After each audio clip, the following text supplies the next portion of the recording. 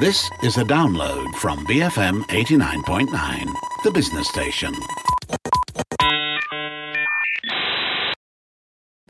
Good morning, 9:35 a.m. This is the S&M show, and you're joined by myself, Khoo Su Chuang, and Julian Ng. And of course, we have back with us James Say, the founder and managing director of the Pangolin Fund. Welcome back, James. Good to have you back on there with us. Good morning. Happy New Year. Happy New Year. Kyong Hee Fat Choi.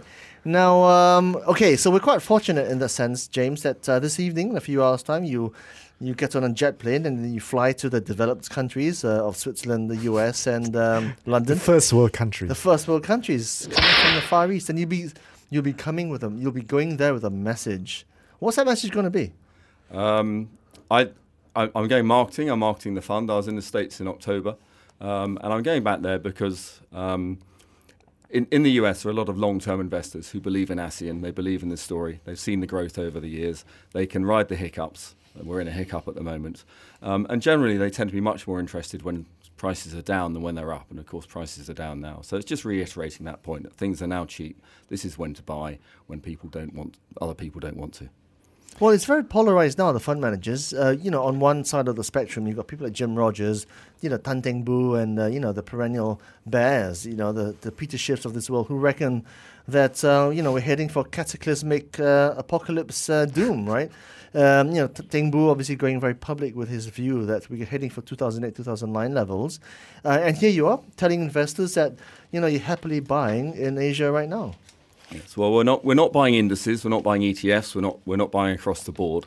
But there are thousands of companies listed in ASEAN, and within our universe, we can find some very cheap companies with valuations which aren't too far away from what they were in 2008, 2009. So I think you can buy individual companies very, very cheaply at the moment. Now, on a PE basis, the PEs tend to be a bit higher. That's because we're coming out of a depressed earnings situation currently. But on normalised earnings, a lot of these companies look very cheap. We own a company in Indonesia, a finance company, which is yielding probably something like 11.5%. Now, the PEs may be about 5 times this year. But historical, going back 3 years, the PE's down to 2 times. So if earnings normalise again, i.e. when people start buying motorcycles like they were a few years ago in Indonesia, which will happen, you're looking at a PE of 2 or 3 times. Meanwhile, you're earning 11%. This morning we saw Mark Mobius, who covers the the emerging markets guru for Templeton Fund, and he said that China is really cheap. And now I know that you don't cover China; you cover more of ASEAN.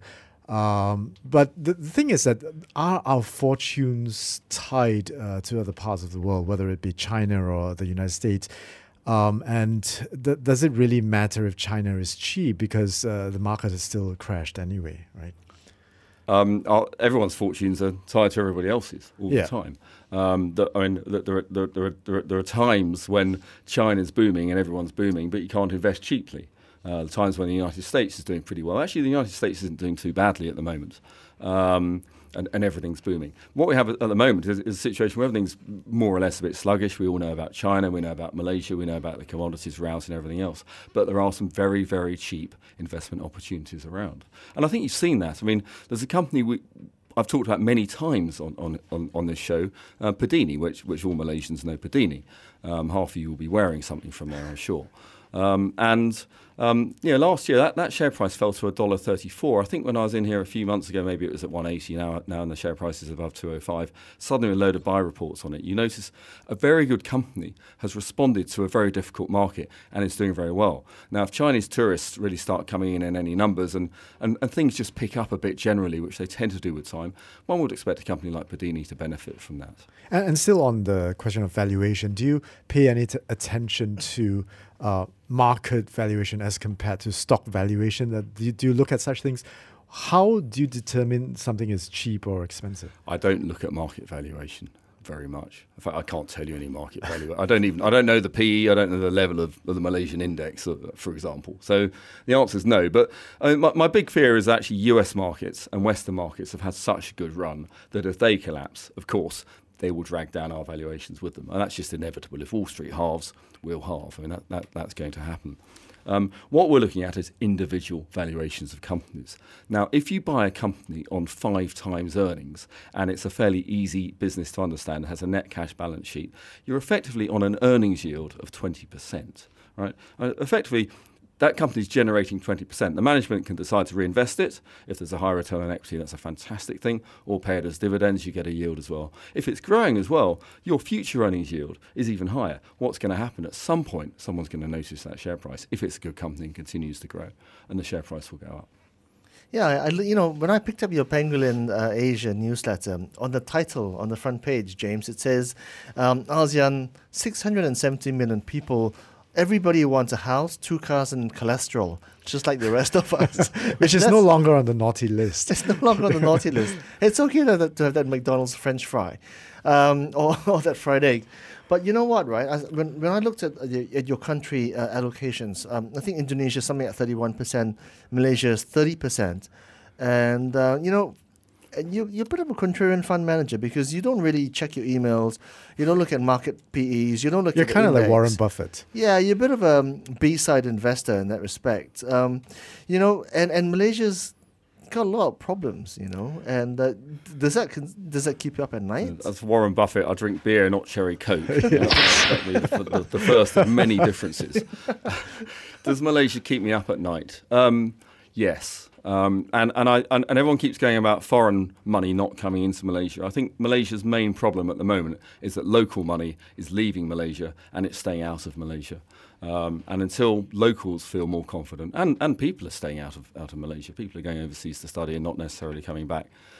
So there is a crisis of confidence there.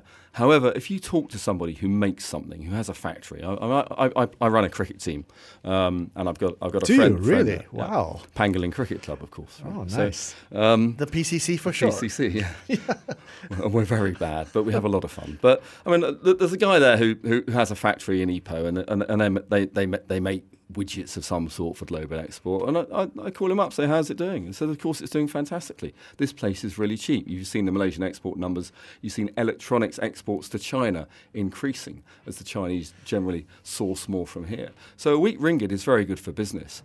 I think people are getting used to the situation, whether they like it or not here. I think business people are getting used to the situation. Well, sentiment and confidence is a big issue, James, because a few weeks ago I had lunch with a construction company CEO, and he obviously runs a listed company. Yeah. And, he was saying that business is good. He's making lots of stuff. He's hiring people, not firing people. But all his peers, and at least 90% of his peers, are taking the money out of the country. They're concerned that the country is going the wrong way. And we've got none other than someone like CIMB chairman, Nazir Razak, saying that, obviously there's a lot of stuff to be concerned about in the country, having watched Ola Bola. And you know a bit about football, of course, James. So doing business is one thing, but confidence in the country is quite another. Yeah. I mean, I come from the UK, and everybody moans about the UK the whole time, but it's still there. I first came to Malaysia in 1987 when the ISA was in when all those people were being arrested. I can't remember what the operation is called now. How much is it different today? Well, I don't know, but everybody was moaning about Malaysia then. I've lived here since 1993. People always moan about it.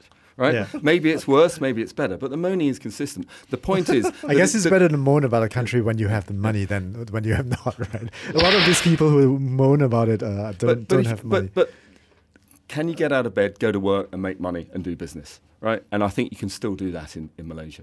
It doesn't matter whether it's autocratic or democratic. As long as you can do that. I mean, look at Singapore, it's autocratic like mad.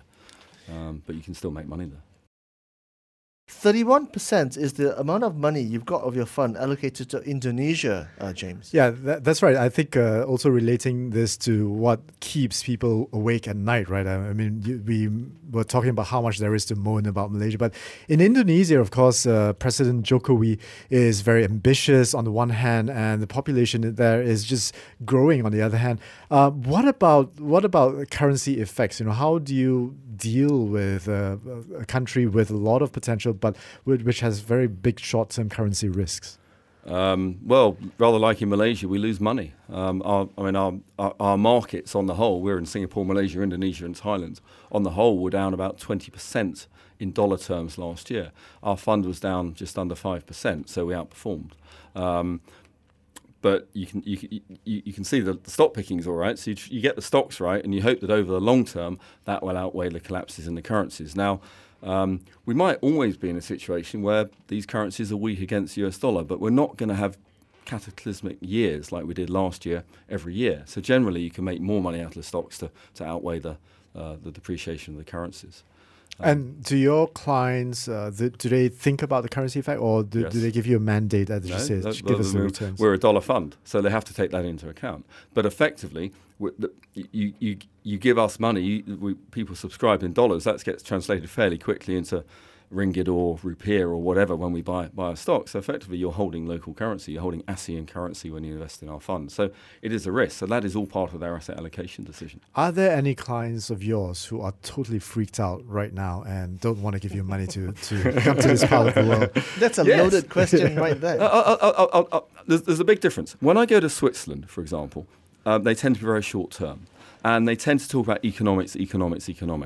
And if you read the economics headlines, you'll see, look, Indonesia, coal prices collapsing, banks in trouble because they've been lending to coal, palm oil price down, commodities rout, motorcycle sales down 17% last year. Only bad news. And they only talk about economics, and they don't want to invest. And when everything's bullish, they want to come in at the top. When you go to the United States, they tend to say, okay, things are bad at the moment, but what are valuations like? How are the good consumer companies doing? Can they still grow? Interestingly, Indonesia's consumer confidence index is the third highest in the world. I can't remember who's higher, but now this is in a very bad time when half the population who are reliant on stuff that grows or is dug out of the ground are not doing well. But investment's coming in. Well, equally, James, and that's a Nielsen survey because I saw the same thing. And equally, Malaysia's rock bottom, it's the lowest it's been in, I think, 10 or 15 years since Nielsen started keeping records. But Malaysia is still 30% of your fund versus Indonesia's 31%. So is that something you know that we don't? Again, it comes down to individual company valuations. I'm still a believer in Malaysia. I don't, is it going to become Zimbabwe? I really don't think it will. You said it, I didn't. No. Well, I said it won't. I hope you're right. I think we're okay, right? But we shall see. It won't, I'm pretty sure. It was surrounded by sensible neighbours. The people who run this country, and I think Malaysians on the whole, everyone goes about the Ola Bola spirit, understand. I mean, there's always a few nutters, but people understand that you have to make the pie bigger and then share it out, rather than just grab as much of the pie as you can, which is what a lot of African countries have done. And I don't think that's going to change. That there is also the goose that lays the golden eggs, right? If you take away that goose, then the entire country will suffer. I guess that's what we have going for us. There is that goose there. Yeah. If I'm a foreign manufacturer, I'm looking at a place to manufacture in Asia. I want to set up a factory to make something for export back to Europe or the United States. Malaysia's a very easy place to come. I mean, it's a beautiful place to live. The cost of living is cheap.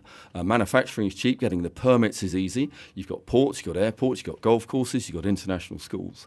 You can fill up your factory with immigrant workers who will work hard, because migrant workers always work harder. That's why I'm here, working hard. You're hardly a migrant. I think the right word is expat. We're all migrants at some point, but anyway. So in the end, I think the simple economics count for much more than anything else. As long as people aren't getting their throats slit in the street or anything else, I don't think we're at that point. Yeah, because I think that if I were a very selfish, corrupt politician, I can't take everything away because I still want to keep the system lubricated so that there is enough to go around. Yeah, I think that's the thing. I've just read a book on Tun Ismail, which was written a while ago. Very interesting. And they basically said the same thing when they set up the NEP. The place has to grow. You can't just take. And I think that's the way Malaysia's always been. So I remain optimistic. There are times when people are bullish, times when people are bearish. Most people are quite bearish at the moment. But I think the reality is different. I live in Damansara Heights. I've never seen so many houses for sale recently. And I go jogging around there, and I've just seen all the for sale signs. That's a sign of money leaving, and people can't sell these properties. But I also sense maybe in the last couple of weeks there's just a bit more renovation of empty houses and things going on again. So maybe people are just thinking, okay, we've got to live with the new normality, but it's not a bad place to live, and I might as well, if I'm going to try and sell it, I might as well renovate it. Yeah. And maybe in a year's time, maybe I'll I'll live in it. I don't know. Now, James, the other trend that we're seeing is, of course, people chasing after yields and looking for dividend yield stocks. And I guess in the United States and some parts of Japan as well, they are talking about share buybacks and so on. Is this a problem for you? Because I know that sometimes you like dividend stocks, right? But when you get the money, you would have to think of what to do with the money. And therefore, what... For us, yeah. Buying shares at the moment is not a problem. Yeah. It's really easy. We just haven't got enough money. That's why I'm going marketing again. I need more cash. There are a lot of cheap companies. I don't like share buybacks. I prefer companies that just pay a dividend. It's simpler because the moment a company starts buying back shares, it has to start thinking about its share price. And if the share price goes down, they get given a lot of grief, quite rightly, by the shareholders at the annual general meeting. So for me, I just prefer dividends straight out. And do you opt for being paid in script? Because that's a cheaper way to buy back into the stock that you're holding. No, we like cash. Well, script is like a bonus issue. You just end up with more shares. It dilutes everybody. It's kind of meaningless, really. When you look at the Maybank yield, it's not really 7% as it looks because you have to dilute the number of shares by the new shares issued. So you buy more stocks, like more different stocks with the dividends that you get. If you give me $10, I will look at what I can buy with $10 is a fairly bad example. $10,000, I will look at what I think is the most attractive thing I can buy with that $10,000, whether it's the same company or any other company in the portfolio at the time. Yeah. So I guess now it's kind of like the time to put you on the spot a little bit because you talked about Padini, and I think that's one name you could mention. Can you throw us a couple other names if you? Sorry to put you on the spot right now, live, James. Well, and you know I don't like to talk about my names because we invest in very small companies which other people don't cover. Yeah. A very good way of investing is to go shopping and to think about the shops that you're going in and buying clothes from or food from or whatever.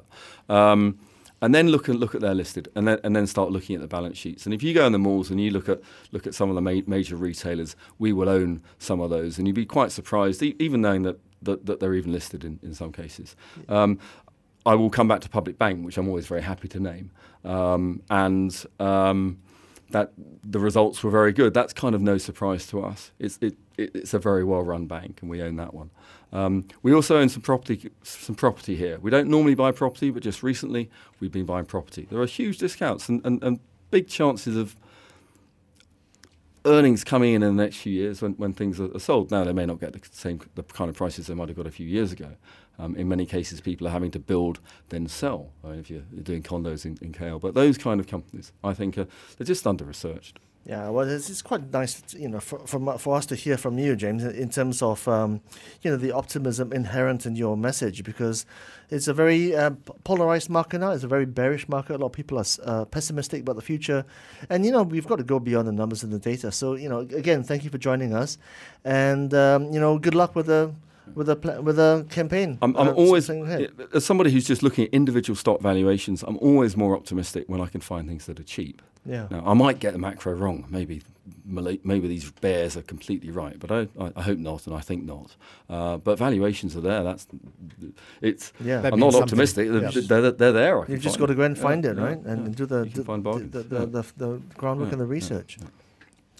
Okay, well, that was the S&M show. It's 9:54 in the morning. James, we've got a request from you, and I hope you're not talking about Proton cars, or maybe you are talking about Proton cars. But the song request from you today is Brand New Car from the Rolling Stones, BFM 89.9. Thank you for listening to this podcast. To find more great interviews, go to bfm.my or find us on iTunes. BFM 89.9, the business station.